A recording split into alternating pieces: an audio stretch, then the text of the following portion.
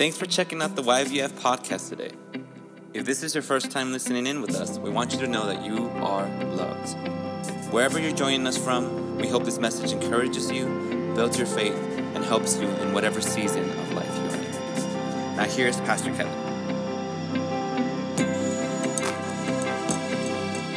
Well, amen. So I want to have you open for 2 Thessalonians. 2 Thessalonians. And we'll get to it in a few minutes. But I want to share a message, and in my heart it's one message, and it's all prepared, but it's way too long for one service. So it's going to be a few messages. And the title of the message, this is part one, is the love of the truth. And it comes from 2 Thessalonians chapter 2 and verse 10 that talks about people who do not receive the love of the truth so as to be saved. And what I want to do is go through the entire book of 2 Thessalonians together, which is not very long. So don't get too worried that this will be going on as long as Hebrews has been going on for the Bible study. And by the way, I was really sorry that we had to cancel last Wednesday evening because of the snow. And but it was probably a good idea, because if we had showed up out there in that red van and that thing had come in, I think we would have been stuck out there. But whatever, just to be safe, we canceled because, man, I had some really good notes ready, and I'm ready to do it. But we'll get back together in a couple of weeks, 2 weeks from this Wednesday, and we'll plow on through Hebrews until the end. We got a lot more to go, not a lot more to go, but a lot of good stuff. The best part of it is coming up. So we're going to be going through 2 Thessalonians, and I'll probably just continue this Sunday after Sunday unless the Lord interrupts with something else. But we will finish it. And so I'm telling you that ahead of time. So if you want to spend some time in your personal Bible reading, and by the way, that I'm just going to say it again, the message that John preached last week was so important for this new year. And it was so powerful for this new year. And I went home and watched Pastor Kevin McMullen and their service in Kansas City when I got home, because I try to watch that every week, or at least listen to the sermon part. And it was a completely different sermon, but the Lord had him really emphasizing for about 10 minutes in that sermon the importance of daily Bible reading in this new year. Because if we do not receive the love of the truth, then we are not being saved, and we are being deceived. And that's how the Antichrist, how the spirit of the Antichrist deceives us today, which, by the way, is why I wanted Sherry to make that announcement. Not to tell you that you have to be a Republican. You can vote however you want to vote, but because there is a deception and a lot of confusion, and we deserve better than that. We shouldn't be confused when we're going to vote, especially for the President of the United States. We should know what's going on and have that knowledge. And so thank you, Sherry, for sharing that. So the title of these messages is The Love of the Truth. But before we look at 2 Thessalonians, I want to read two verses from John chapter 21. From John chapter 21. And you can open that or just listen. This is after the resurrection of Jesus, and this is when he confirms Peter 3 times. Remember, Peter denied him 3 times, and then he comes to him and says, "Simon, son of John, do you love me more than these?" And 3 times he asks him this question. And then in verse 18, the red letters continue, and Jesus is still speaking personally to Peter. And he says, "Truly, truly, I say to you, when you were younger, you used to gird yourself and walk wherever you wished. But when you grow old, you will stretch out your hands, and someone else will gird you and bring you where you do not wish to go. Now this he said, John's explaining. Now this Jesus said, signifying by what kind of death he, Peter, would glorify God. And when he had spoken this, he said to him, to Peter, follow me. Well, I was reading this passage of Scripture just last week in my private Bible reading time, and this really just grabbed a hold of my heart. These words, follow me. Jesus had just told Peter that if you follow me, Peter, see, sometimes we think being a disciple of Jesus means that that's going to be a life of increasing freedom. But what Peter is told by Jesus is that it's a life where the way is narrow, and it's going to keep getting more and more narrow. And very few people will find it. But when you were younger, he says, then you used to gird yourself and go wherever you wanted to. That's another way of saying when you were younger, you just had complete freedom. And you enjoyed your freedom and you loved your freedom. And life was good. But as you follow me in your old age, you're going to reach this time, and he's not talking about some physical disability that Peter's going to have. But if you follow me, then you're going to be eventually arrested. You're going to be bound in chains. And you're going to be led to a place that you do not want to go. And we know from history that Peter was also crucified, as was Jesus. And Jesus prophesied. He spoke this ahead of time, that you will stretch out your arms, that you will also be crucified, but that in this death you will glorify me. As we follow Jesus, our life should be and will be, if we are following him, a life that becomes more and more narrow. See, the thing about the truth is very narrow-minded, if you will. And there's no such thing as your truth and my truth. And that's how the world looks at things today. There's your truth, there's my truth, there's his truth, there's her truth. That then is not truth by definition. Now there is my point of view concerning truth and your point of view, and none of us have achieved a complete understanding of all truth. But as we follow Jesus, who is the way, the truth, and the life, I have found that if we think we are divided, but we're both following Jesus, that at some point we suddenly realize we come together. Okay? And usually that's in the midst of persecution, when we find out who's really our brother, who's really our sister, who really stands together with us, who's really following Jesus all the way unto the death by which they will glorify God. Now, this doesn't mean that everybody is going to be put in prison and everybody's going to die if they follow Jesus. If you read on in John chapter 21, Jesus indicates that John himself will live for a very long time, and indicates it so well that most of the disciples thought that meant that John would live until Jesus came back again. And then John explains, but that's not what he meant. But John did outlive the other disciples, but he went through great persecution in his life. The one thing that is true for everyone is that if you're following Christ Jesus, then this is a life of carrying the cross and following after him. In John chapter 17, verse 15, Jesus in his prayer as our high priest, and he's praying for us, he said to the Father, I do not ask you to take them out of the world, but to keep them from the evil one. Or that can be translated, and some of you might have this, but to keep them out of the evil. And what I want to share with you and talk with you about is that there is an evil, okay? And it is on the earth. And it was on the earth at the time of Jesus.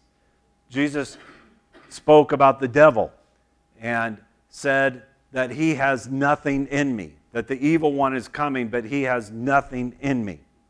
And this is his desire for us as a church, that Satan, that the evil one, would have nothing to hold on to inside of us.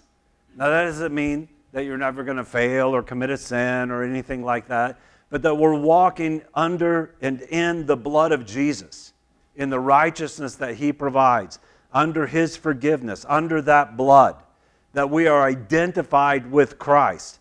And because I am identified with Christ, Satan has nothing in me because I am in Christ. It's not because I'm so great. I'm sure there's plenty of things that Satan can find to take a hold of in me if I come out from under the blood of Jesus and just decide I'm going to do this on my own and in my own righteousness. I'm going to fail and fall flat on my face. But that He has nothing in us because we are the righteousness of God in Christ. One of the things I loved at the youth conference that we went to last summer was when the fellow by the name of Mark Hankins was ministering on In Christ. And then he gave this In Christ book to all the kids, and it has every single verse that talks about in Christ in the New Testament, which is a whole lot, which is a wonderful Bible study for anyone to do. Well, you could do that for part of your Bible reading this year. Just find all the in Christ scriptures in the New Testament. Who we are in Christ because of what Jesus has done for us. We are in Him. So Jesus said, I don't want to ask you to take them out of the world because God has placed us here on a mission. We have a great commission. We read it this morning when we read Vicky's baptismal certificate, to be witnesses for Jesus Christ. But He says, I am asking you to keep them from the evil one, to keep them out of the evil that is coming upon the earth. And this is a prayer that we can stand on in our lives.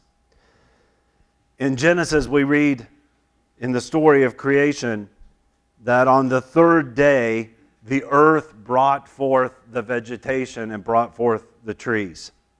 And on the fifth day, the waters brought forth the fish and the other living creatures in the sea. But on the sixth day, we read something completely unique that belongs only to you and to me. That on the sixth day, when God created man, He said, let us create man in our own image. Our bodies are made from the dust of the earth, and back to the dust of the earth they will go, and yet they will not stay there because there is a resurrection. Because Christ has been raised from the dead, each one of us will be raised from the dead also. Because we were not made from the earth, we were not made from the water, we were not made from the sky. It's a fallacy to call the earth Mother Earth unless you're only talking about your physical body. But there's a lot more to me, and I think there's a lot more to you than just the physical body, right? That's why I call it my body. Who's the me that's saying my body? It's the real me, the real I on the inside.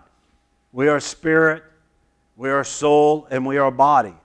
And we are created in the image of God and created by God. Now I want you to think about something concerning trees. That if you chop down a tree, eventually, I got a Christmas tree, and it fell down last night in the wind because it's outside now. It was inside. We always put them outside then because they last until, like April or May, and it's really, really a fresh, beautiful tree, and it's out there on our back porch. It's still got little lights on it. Well, it was laying flat down this morning because the wind knocked it down. But I know it's still living somewhat because the whole patio got covered with resin from the tree from it falling down. Okay? But eventually that tree's going to die, right? For one simple reason, that it's chopped down, right? It doesn't have any roots going down into the earth. So eventually that tree is going to die because it no longer abides in the earth. I think you know where I'm going. A fish, I like fishing. I love fishing. A fish is going to die really quick after it's taken out of the water, right? It's going to flop around for a while. You might successfully get it home, and it might still flop around in your sink, but it's going to die because it's not in the water. And so it is true for man that we die and that we live a life of spiritual death when we are not connected to the vine, when we are not abiding in Jesus Christ. And even as Christians, when we disconnect ourselves from the will of God and we disconnect ourselves from the truth and we focus on the lies that the world is constantly preaching to us, and we allow our minds to be shaped by the propaganda and the lies of the Antichrist.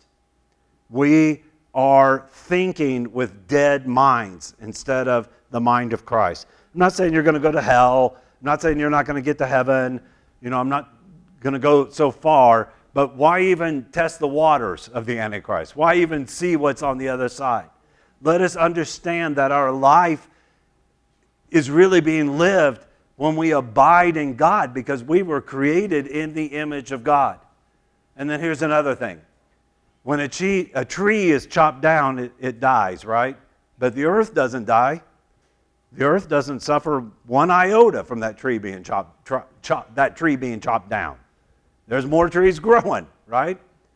And when a fish is taken out of the water, it dies. But the river doesn't die. It just keeps on going, and there's more fish, right?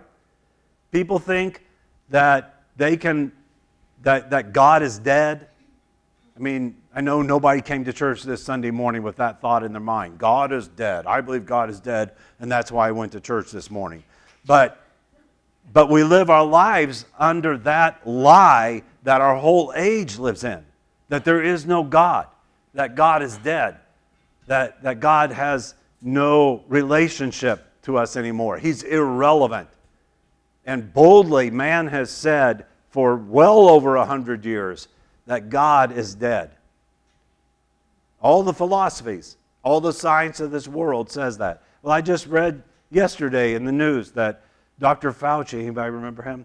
That Dr. Fauci, when asked why we had to stay 6 feet away from each other, what was the scientific basis for that, actually finally answered, I don't really know. It seems like it just appeared out of thin air. What? There was no reason to stand 6 feet away from each other? Ooh, news. But the point is, everything that was believe in the science, believe in the science. There's science, and then there's what the Scripture calls so-called science, or in the Greek, it's pseudo-science. And it's not truth. And we have to be discriminate. We have to know the truth. Because when a man is cut off from God, the man dies. But God doesn't die any more than the water dies without the fish, or the earth dies without the tree. In 2 Thessalonians chapter 2 and verse 7, and we'll get to this later, it says, the mystery of lawlessness is already at work. A while back, maybe a month or two ago, I can't remember, more than a month ago, I preached a message on the mystery of lawlessness. And I want you to know that this was written nearly 2,000 years ago. And as the Holy Spirit gave Paul these words, and he penned these words, he wrote these things. He said, the mystery of lawlessness is already at work. And the mystery of lawlessness rules over the society and the world that we live in today. And it is a mystery. It's filled with dark secrets, occultish things, things that are difficult to understand, things that you can't ever figure out, things that seem like complete idiocy, and you can't understand who's in charge of anything anymore, because it is a mystery of lawlessness. But we know from Revelation chapter 12 that it is Satan at work. He's called the dragon there. And it says concerning him that he is cast down to the earth, and he knows that his time is short, and so he is attacking everything that God has made, and specifically the church of the Lord Jesus Christ, with great wrath, because he knows he doesn't have very much time left. In Ephesians chapter 6, verse 12, it says, for our struggle is not against flesh and blood. One of the lies of Satan is to cause us to think that our battle is against flesh and blood. Your battle is not against some politician. Your battle is not against some Dr. Fauci or somebody else. That our battle is not against flesh and blood, and it's definitely not against your spouse. It's definitely not against your children. It's definitely not against your parents or any of your relatives or any members of the body of Christ. Satan always wants us to be focused on an enemy who's not really our enemy.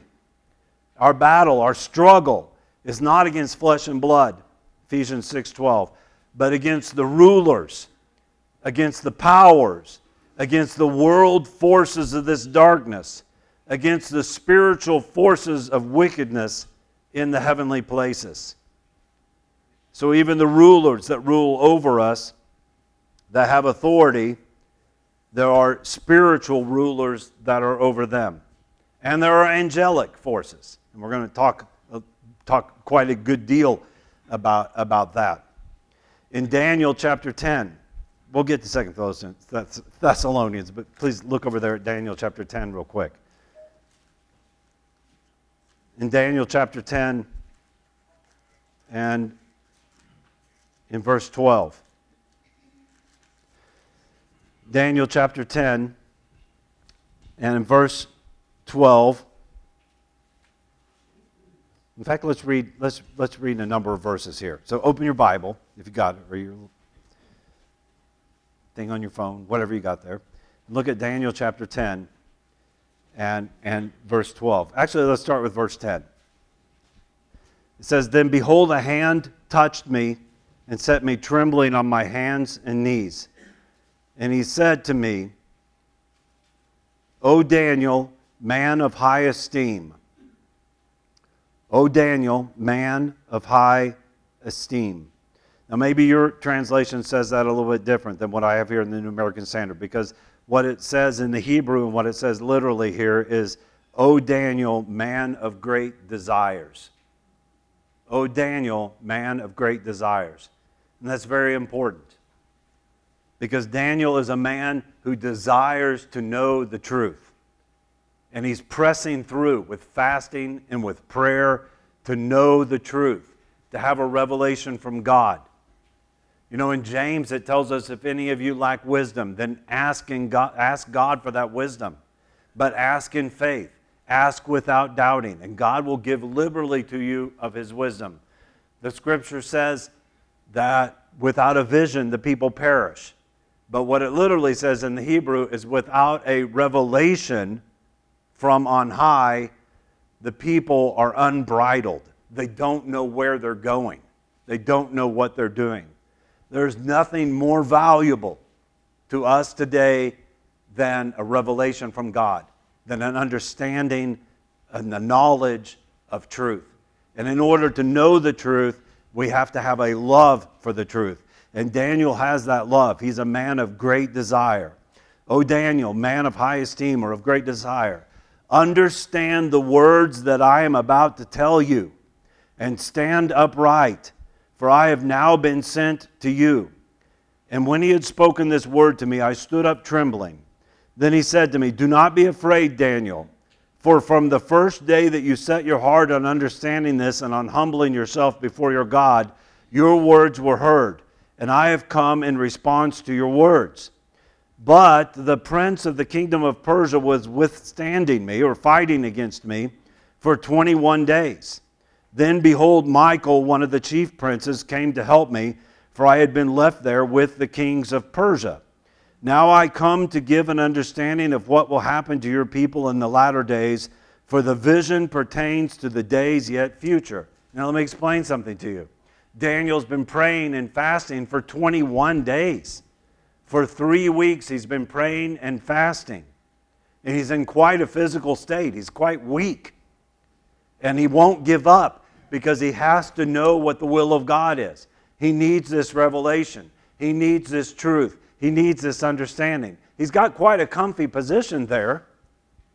You know, he could just live out his days there in Babylon. He's kind of like a pretty important guy, and everything's pretty good for him. And it's not so great for all the others, but God's really promoted him.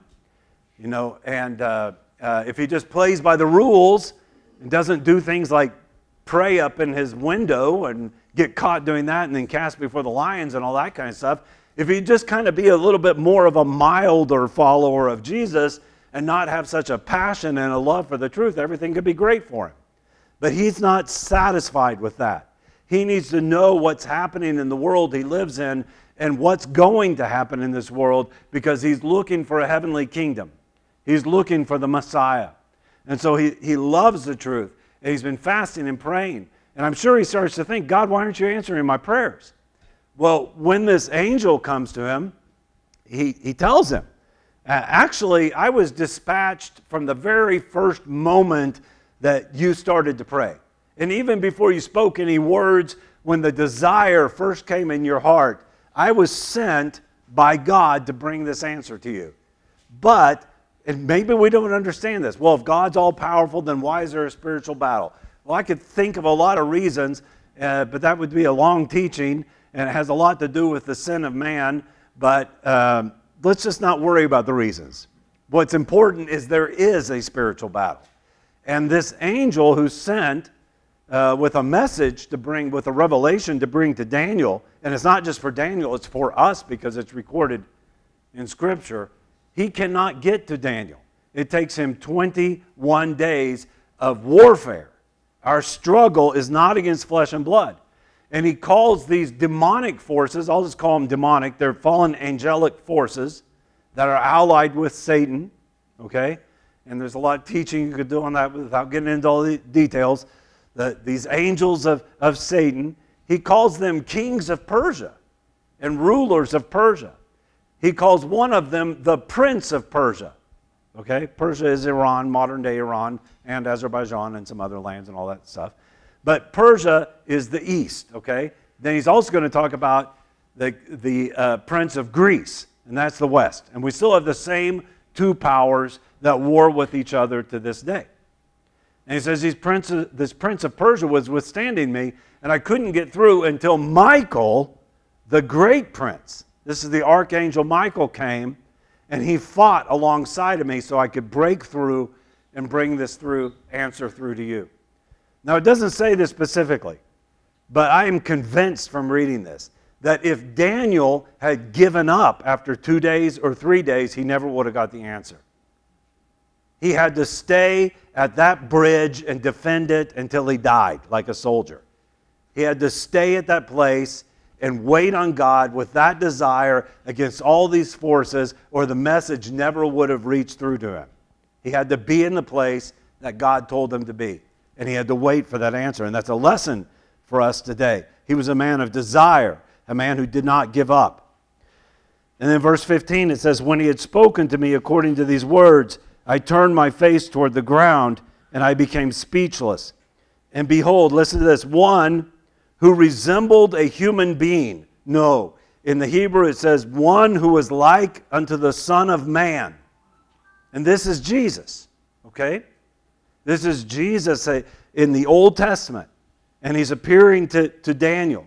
One who resembled a human being, like unto the Son of Man, the Messiah, was touching my lips. These words, Daniel knows what he's writing. He's talking about the Messiah.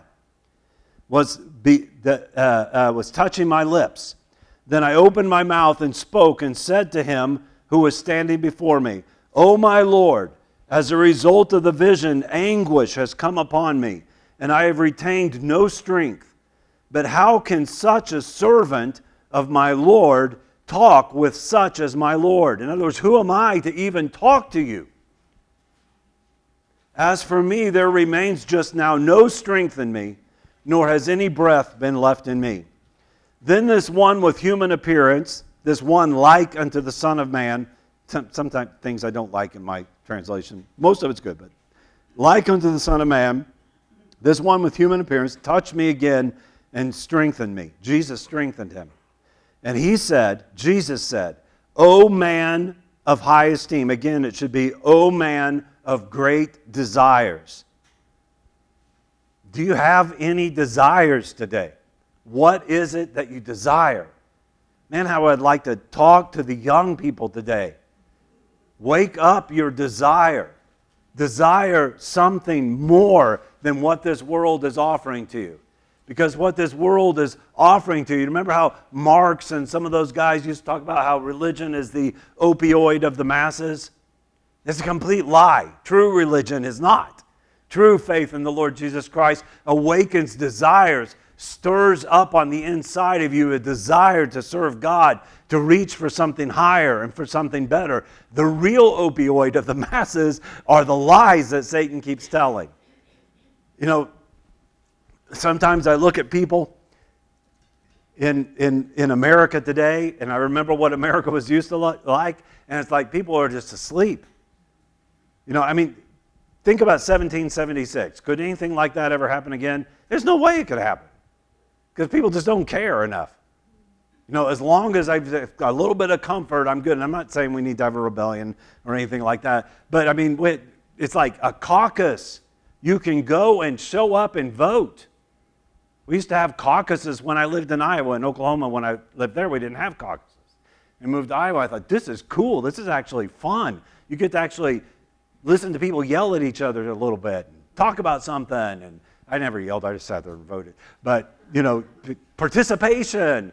You know, get out there. You know, really make your voice heard. Get, you know, join into to something that's actually important. And I can give you something way more important than a caucus. It's called the Great Commission. To take this gospel of the Lord Jesus Christ to the dying, to the people that are going to hell. Yes, I said hell, and people don't talk about hell anymore, even though Jesus talked about it all the time. But people are still going to hell without Jesus. That's why Vicky got baptized this morning. Above everything else, to have eternal life, to follow Jesus. Follow me, Jesus said. So Daniel's called by Jesus a man of great desires. And he says, do not be afraid. Shalom, peace be with you. Take courage and be courageous. We're going to get to 2 Thessalonians here in just a few minutes. 2 Thessalonians message is this: take courage and be courageous. Take courage and be courageous. Stop being cowards. Stop being afraid. Stop keeping your mouth shut. Stop twiddling your thumbs. Stop talking about it at home, but not talking about it outside the walls.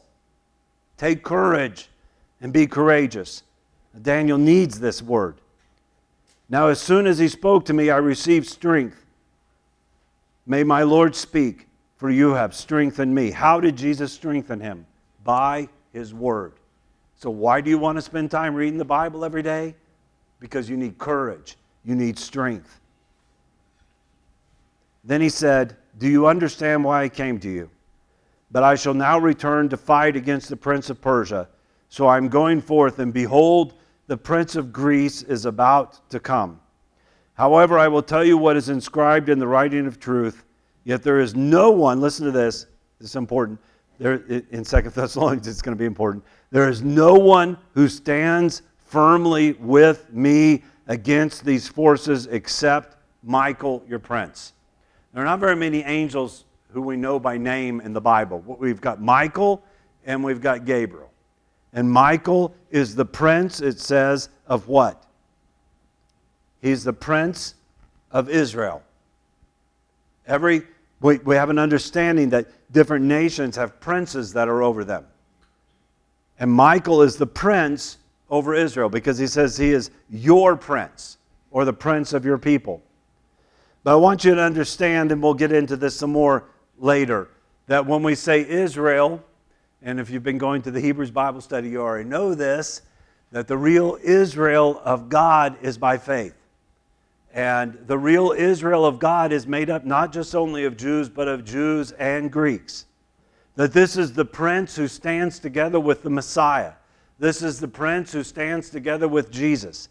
This is the general over the armies of the Lord of hosts. And his name is Michael, the archangel. And so I tell you, people of God, that he is our prince also. And we are engaged in a spiritual battle today. The victory has already been guaranteed.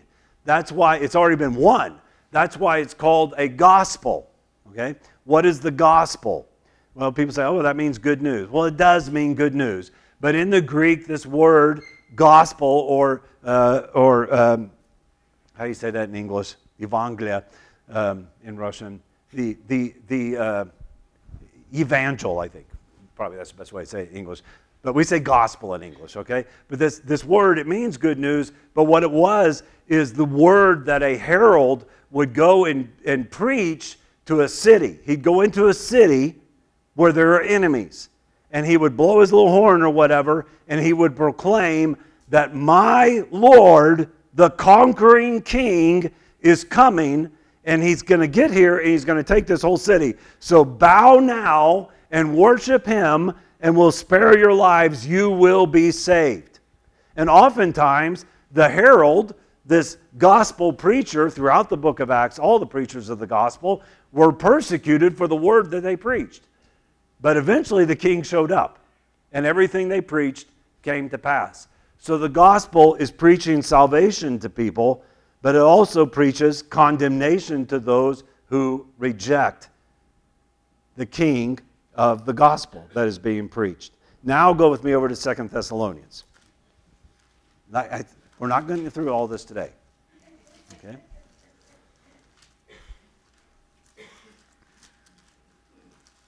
So 2 Thessalonians.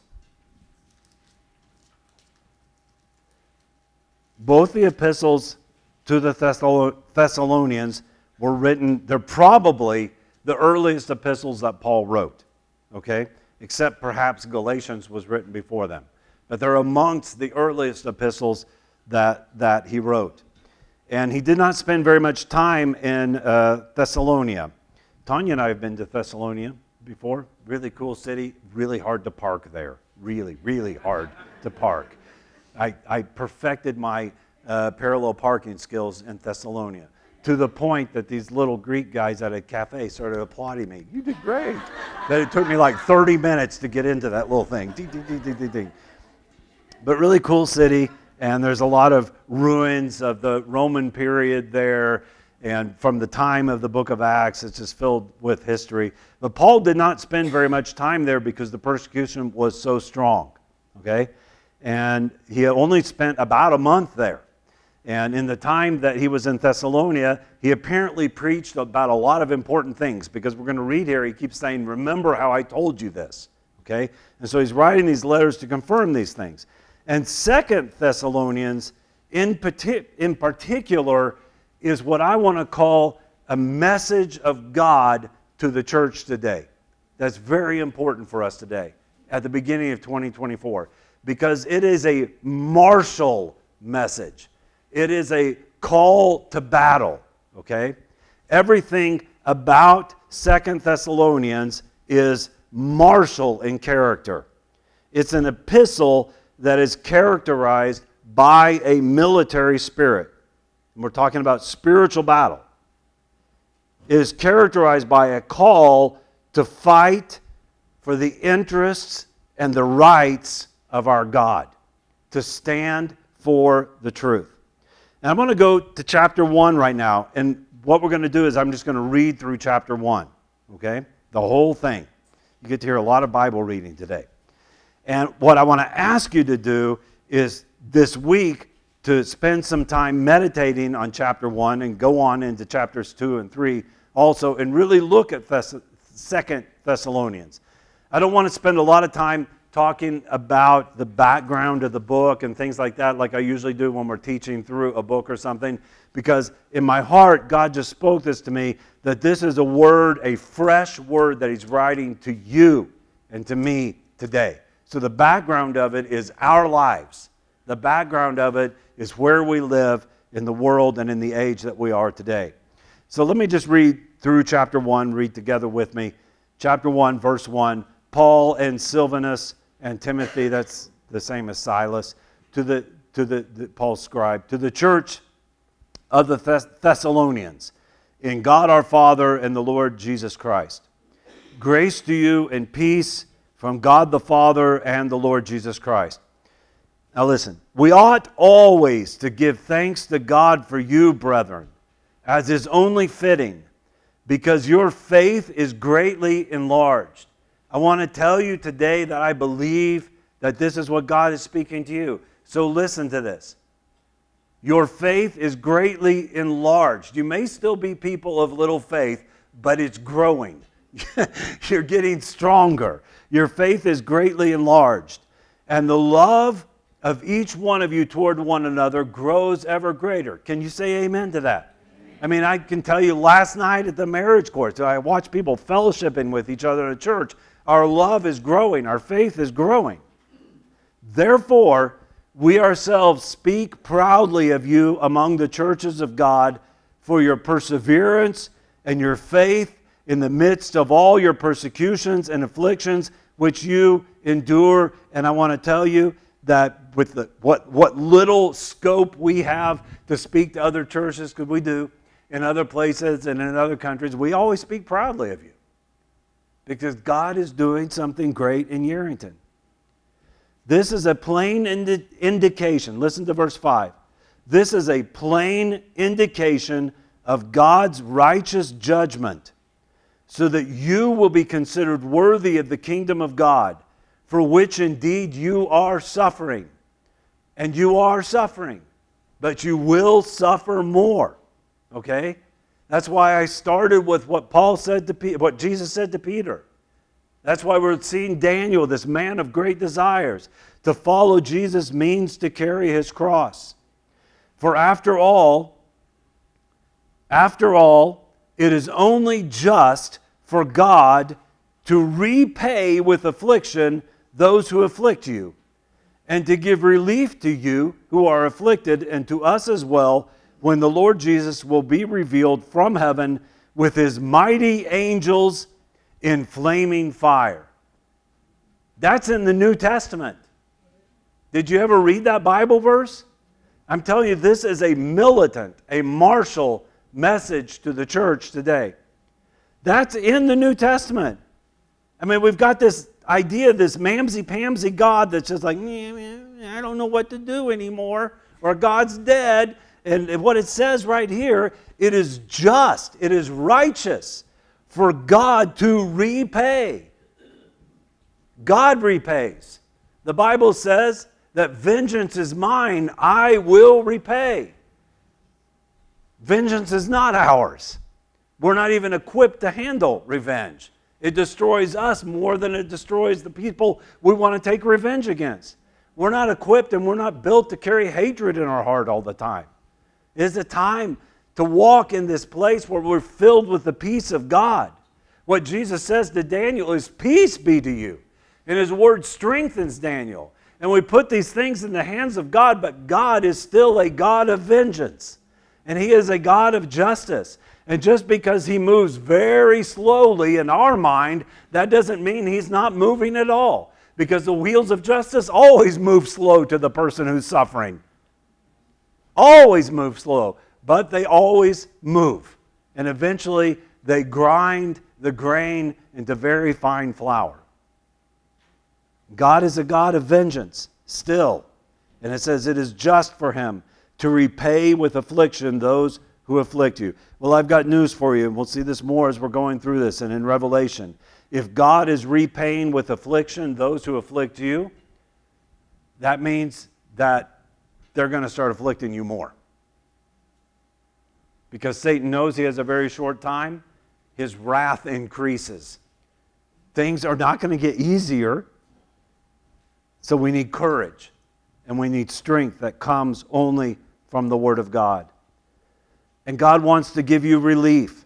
Do you believe that God wants to give you relief? Do you know that the Scripture says that God will not allow you to be tempted beyond what you are able? If you're in a position where you think, I can't handle this anymore, Lord, I'm to the brink of just completely giving up on everything, then tell him that. And he's either going to lighten that affliction or strengthen you to deal with it. Paul got there. Paul, the apostle, he prayed 3 times. God, take the... And when it says he prayed 3 times, that doesn't mean he just said, dear God, take this away from me. He prayed and fasted 3 different seasons. Please, God, take away this thorn in my flesh. And you can read what the thorn in the flesh is. It wasn't that he had bad eyesight, like people say. The thorn in the flesh was that everywhere he went, Satan persecuted him. Everywhere. I mean, he'd just show up, hi, I want to tell you all about Jesus, and they'd start throwing rocks at him. I mean, it was hard being Paul. And he said, God, please help me just have some measure of popularity somewhere, that somebody will say, oh, we're so happy to see you today, Paul. You know, please take this thorn away from me. And God says, no, I'm not going to do it, but I will strengthen you with my grace, that my grace is sufficient for you, because in your weakness, I'm proving myself strong. So God's either going to strengthen you or lighten the thing, but He's going to relieve you. Now, when I think of relieve, I think more not in the sense of God taking the enemy away. When relief comes, that means troops come in to relieve you. I think more of the sense of God strengthening you. And I think that's what we're dealing with today. That the evil's not going to go away, okay? But Jesus said to keep them from the evil. And so He will strengthen us. And strengthen us by our love that we have for one another, by our faith, and strengthen us with angelic forces, with forces on high that we cannot even see. But we need to start seeing them on the inside because they are there. He says, give relief to you who are afflicted, and to us as well, when the Lord Jesus will be revealed from heaven with His mighty angels in flaming fire. So that tells me something else. It also tells me that the complete victory is not coming until Jesus comes back. So buckle up, take courage. There is a battle to be fought. But Jesus is coming back. And when He comes, it says in verse 8, He will deal out retribution to those who do not know God and to those who do not obey the gospel of our Lord Jesus. And we're going to get into this later, not today. But this truth is the gospel of the Lord Jesus. So those who do not know God and do not obey the gospel of our Lord Jesus. You know, in the United States today, I want to say that most of our leaders do not know God. And most of the decisions being made, not all, but most of the decisions being made by our government and laws being passed and things like that, they are not in obedience to the gospel of our Lord Jesus Christ. This is the world that we live in. In verse 9 it says, these will pay the penalty of eternal destruction. Hell. Right there in the New Testament. Oh, I thought that was just an Old Testament thing. Eternal destruction. Away from the presence of the Lord and from the glory of His power. So you know what it is, the lake of fire? It's not just the burning fire part. It's the part of being separated from God's presence. Nobody alive on planet Earth today has ever known what it means to be completely cut off from God. Completely separated from His presence. Complete darkness. Verse 10, when He comes to be glorified in His saints. So He's going to glorify Himself in us. And to be marveled at among all who have believed. For our testimony to you was believed. To this end also we pray for you always, that our God will count you worthy of your calling and fulfill every desire. Daniel, man of great desires, for goodness and the work of faith with power, so that the name of our Lord Jesus will be glorified in you and you in Him, according to the grace of our God and the Lord Jesus Christ. So, do you remember me talking about the mercy of God? I think I preached 2 messages on this. One of the things that God put on my heart for this new year is an outpouring of His mercy. And we talked about this Hebrew word chesed, okay, which is translated as steadfast love or loving kindness or mercy or grace, but it's all throughout the Old Testament. And it's God's mercy, it's His steadfast love that we enjoy when we are in covenant with God. Okay? And to be in covenant with God, we talked about this, means to be forgiven by the blood of Jesus Christ. And we see this so strongly in chapter 1. I mean, the takeaway part of this is God is on your side and He is against the forces of evil. And there is a battle going on. Okay? And so take courage, be strong, and engage in the battle, because God will send relief to you. The victory is ours. But do not give up. Some of you might live until Jesus comes back, like they thought He was talking about John. Some of you might be bound in chains and taken to a place you don't really want to go. But every one of us, if we endure until the end, will be saved. And this is the gospel that we preach to people. That there is a heaven to gain and a hell to shun, as the old preachers used to say. that there is no middle ground anymore. There never really was, but it felt like there was, but there is not anymore. So let's look at chapter 2. We're not going through the whole chapter. Just hold on. I'm going to do just verses 1 through 3, and we'll end with this. And then we'll pick up with it next week. In chapter 2, verse 1, it says, "Now we request you, brethren, with regard to the coming of our Lord Jesus Christ." Request is too weak of a word here.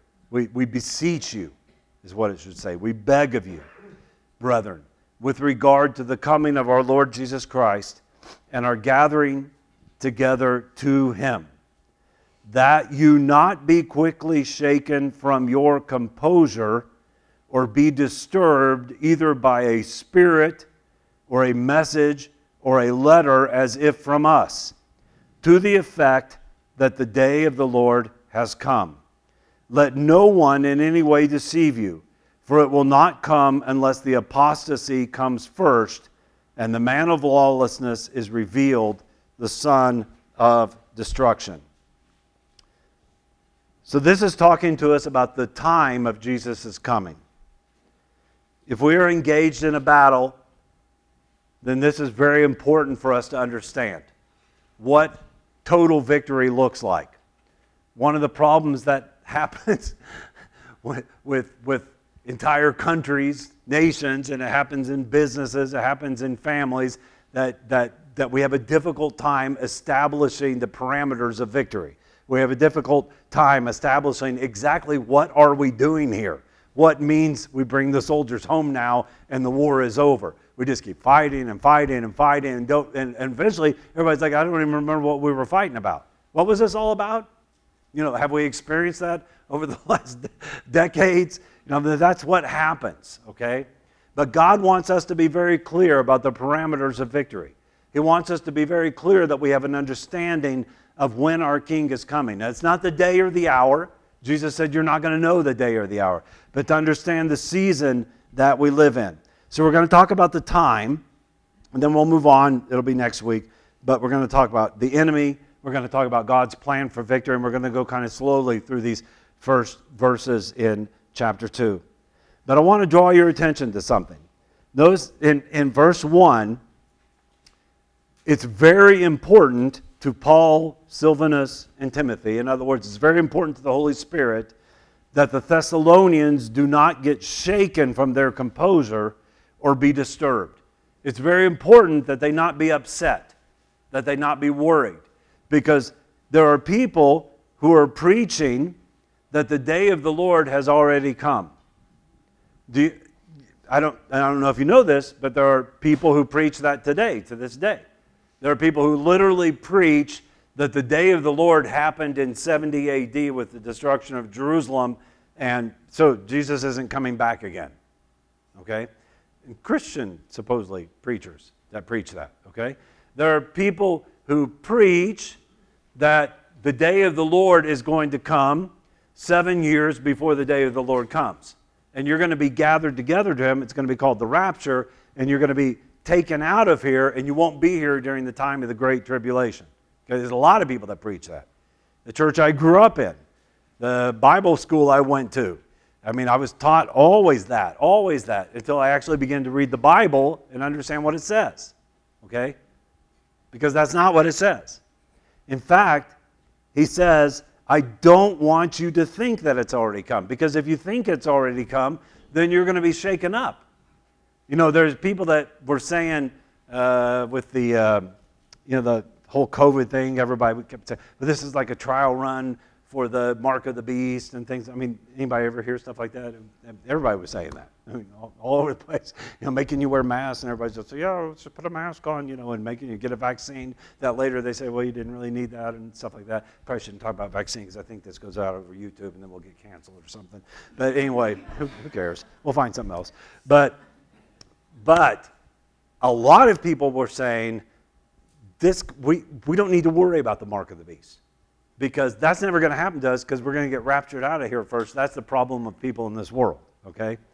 So what's going to happen if you think, 100% That we're never going to go through any trials and tribulations, and then you start going through trials and tribulations where you're going to be shaken.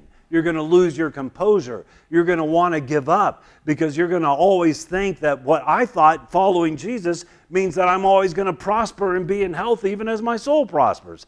Well, it does mean that, but God's definition of prosperity and being in health might not be your American definition. I mean, people all over the world go through sufferings and trials and imprisonments and death in order to take a stand for the truth and follow Jesus. Why should we think it would be any different for us? So he says, I don't want you to be shaken by these things. I want you to understand the timing.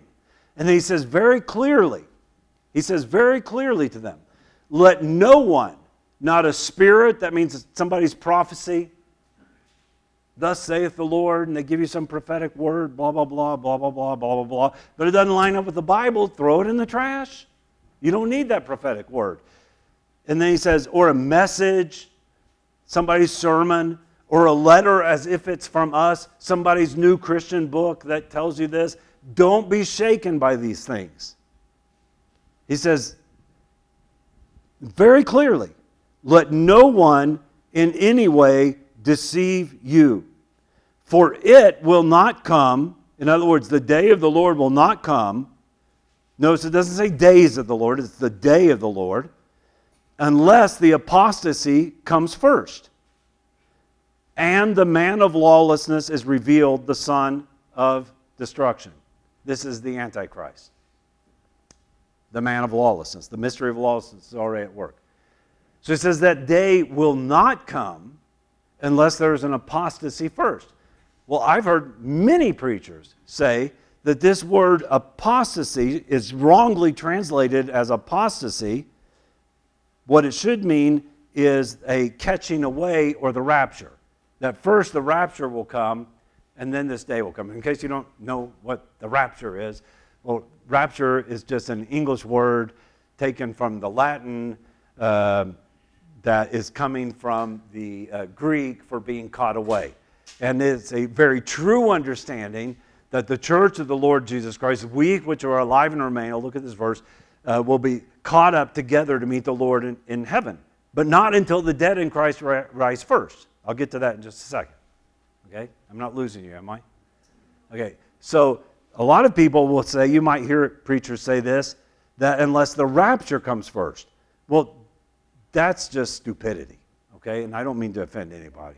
But in the Greek, it is the word apostasy. And you don't have to know Greek to know what apostasy means. It means a falling away from Christ. And that has happened. You know, the United States today is a nation that has fallen away from Christ. We live in a post-Christian culture. Those Judeo-Christian ethics are things that we as believers, hopefully, we still stand on those things. We still believe in 10 Commandments, blah, blah, and all that kind of stuff, right? In the Bible, we stand on the Word of God. But that is not what our nation stands on today. You read this in your bulletins this morning, or Jerry read this about Sanctity of Life Sunday coming up this Sunday. And praise God that, I'm really happy that the Supreme Court overturned Roe v. Wade, right? But abortion hasn't stopped because they overturned Roe v. Wade. Because most abortions don't happen in clinics anyway. And I'm not even going to get into there. Maybe we'll get into some of that more next week, okay? But, sanctity of life is a lot more than just Roe v. Wade being overturned. It's people's hearts being overturned. Their hearts being changed. That's why we love supporting Life Choices, because that's what they work on, is saving those babies, but saving the lives of the people, that they would hear the gospel of the Lord Jesus Christ, that they would hear the truth. So he says the day of the Lord is not going to come until an apostasy comes first, and until the man of lawlessness is revealed, the son of destruction. So let me just look at two verses real quick, and we're going to end here. I had a lot more I was going to try to get to today, but I didn't get to today. But we'll get to it next week. 1 Corinthians 15:52. And this is not an in-depth teaching on the last days, although I've done that, but this is just showing it to you. 1 Corinthians 15. 1 Corinthians 15. And I'll read verse 51 and 52. Paul writes, "Behold, I tell you a mystery." So there's a mystery of lawlessness, but there's a mystery of righteousness. I tell you a mystery. We will not all sleep. That's code word for die physically. Not everyone's going to die physically. But we will all be changed. We will all receive a resurrection body. In a moment, in the twinkling of an eye, at the last trumpet, for the trumpet will sound, and the dead will be raised imperishable, and we will be changed. Okay? So the dead in Christ rise first, and then we will be changed. So when does this happen? He says it very clearly, very plainly. At the last trumpet. You can just open the book of Revelation and read that there are 7 trumpets. So the so-called rapture cannot happen before the first trumpet. It happens at the last trumpet. That's what it says. It says it really clearly. And it says that the dead will be raised imperishable, and we will be changed. This will happen in a moment, in the twinkling of an eye. It'll happen so, and it won't be like those rapture movies you saw where people will be flying through the air like this. That's not twinkling of an eye. Even Superman, you still see him. Okay, twinkling of an eye just means like that. You know, you're going to be changed. And I don't know if airplane pilots are going to be taken out and airplanes are going to crash and all that kind of stuff that's in these movies and popular books all the time. I don't know. It doesn't even matter to me. I just know that I'm going to be changed. If I live to the day of Jesus, I'm going to be changed. And even better, if I've died already, because I'm going to be raised first. The dead in Christ will rise first. I actually have long thought this, and it's kind of silly maybe, but I always thought, wouldn't that be great at the moment Jesus came back, that I would be standing right at my parents' graves. So before I got changed, I could watch them come out. And then I'm thinking, I don't know if I get to see them coming out. I don't know how that works. But I know that we are going to be raised from the dead, that we are going to be changed in the twinkling of an eye. And it tells us clearly when this will happen. Then look at 1 Thessalonians, and I'll end here. 1 Thessalonians chapter 4 and verse 14. He's writing, again, to this same church, the Thessalonians, and he's writing to them, actually I'll start with verse 13. He says, "We do not want you to be uninformed, brethren, about those who are asleep," code word for dead, "so that you will not grieve as do the rest." He's not saying don't grieve, but don't grieve like people in the world grieve. Get over it. Get on with life. This is not the end. They're just asleep. They're going to raise from the dead. "So that you will not grieve as do the rest who have no hope." You have hope. "For if we believe that Jesus died and rose again, even so God will bring with him those who have fallen asleep in Jesus. For this we say to you by the word of the Lord, that we who are alive," and I could show this to you in the teaching of Jesus, but I don't have time today. "By the word of the Lord, that we who are alive and remain until the coming of the Lord will not precede those who have fallen asleep. For the Lord himself will descend from heaven with a shout, with the voice of the archangel, with the trumpet of God, and the dead in Christ will rise first." So what happens first? Resurrection or rapture? Resurrection, right? And how many resurrections are there? You can read it in the book of Revelation. There are 2 of them. 2 resurrections.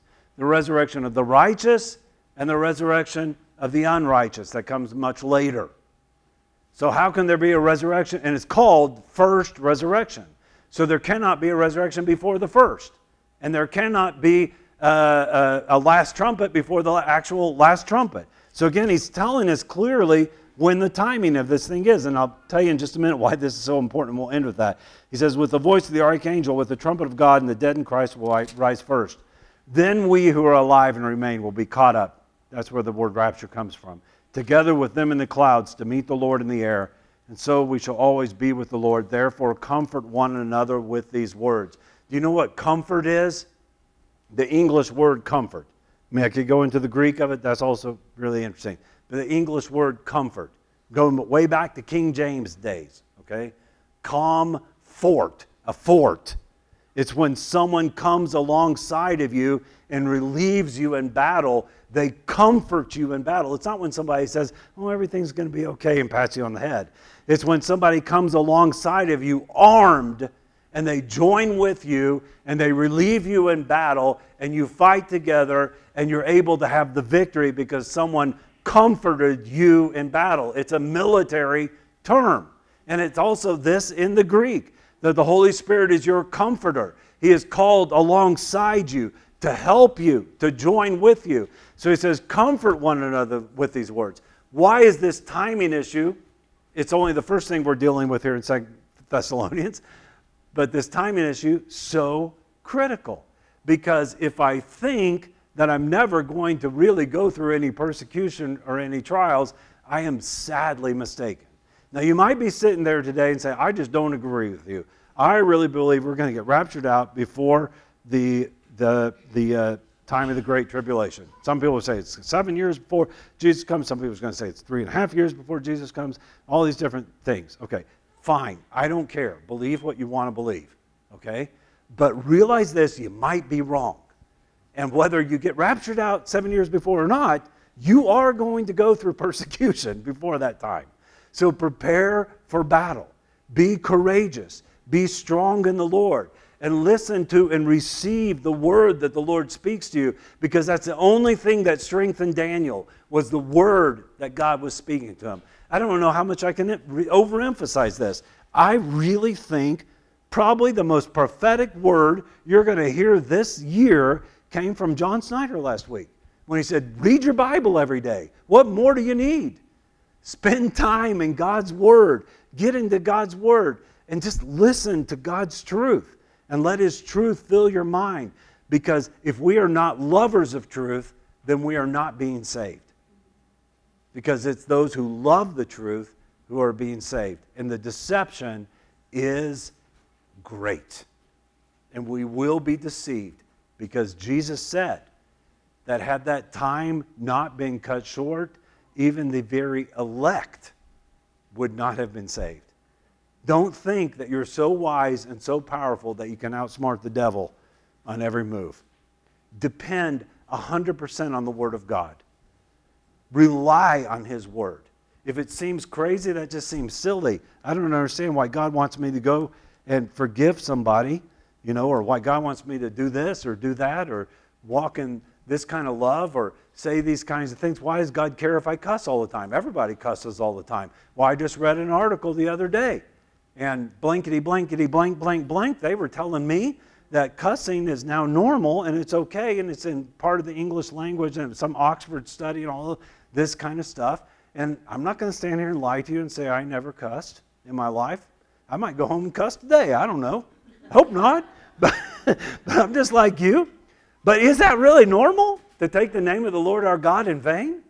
Now, what happened to that command? Have we forgotten the power of the name of our God and the power of the words that we speak? I mean, everything in the Bible, if we just decided, let's actually live by the Word of God. Let's do what God says. Let's see what God can do if He can tame our tongues, if He can discipline our lives. Because, and I'm personally am happy for this. I've never been in the military and never had to go to war anywhere. Okay? Closest I ever got to that was playing football on a losing team in Oklahoma. But you don't have to be in the military to understand what discipline is. If we're not ready, if we're not disciplined, if we don't know the difference between the truth and the lie, then we'll be taken out. We'll be deceived, and we'll be destroyed. And that's not God's will. God's will is to send us relief. Okay?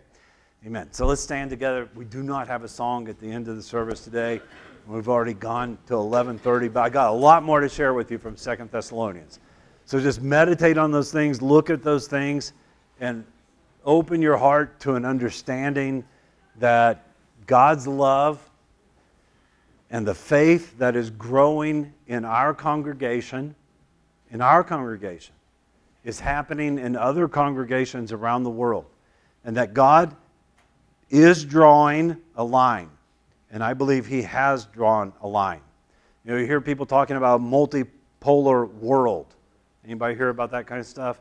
Because it's in the news all the time now. Multipolar world. There's no such thing as multipolar. There's only such a thing as bipolar. And I'm not talking about the disorder. The very fact that it's polar is plus and minus. And the truth is that this line on one side of it, and we'll talk about this next week, there's Michael, there's Jesus, there's the heavenly forces that are withholding the power of the Antichrist.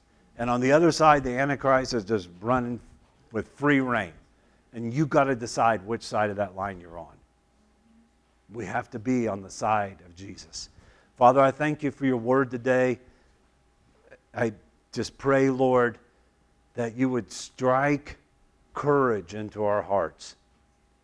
It would be a lie to say that we're never afraid, because we are. It would be a lie to say that we are people of such great faith, because we're not. But those disciples on that boat that were so afraid, you didn't say, "O ye of no faith." You said, "O ye of little faith." And then you told us that if our faith is just as the grain of a mustard seed, that we can move mountains. And the only faith we need is just to say yes to you, to follow you, Jesus. And if that means stretching out our arms, being girded or dressed by someone else in clothes we don't want to wear and taken to places we don't want to go, but we're going with you, then we're going to go with you. We're going to go with you all the way. Because like Peter also said to you, when everybody left you in John chapter 6, and you turned to Peter and the other disciples and said, "Well, you guys want to leave too? You're welcome to leave if you need to." And Peter said, "No, we don't even know where to go, because only you have the words of eternal life. Only you have the truth. And we love the truth, and we desire your truth, O Lord God." We give you praise and glory this morning. Praise these things in your name. We hope you enjoyed the message. Before you leave, we want to remind you that if you want to continue receiving updates on new sermons, that you subscribe to our podcast. If you want more information on how to contact us, make sure to check out our website at UrringtonVineyardFellowship.com. And we'll see you next time on the YVF podcast.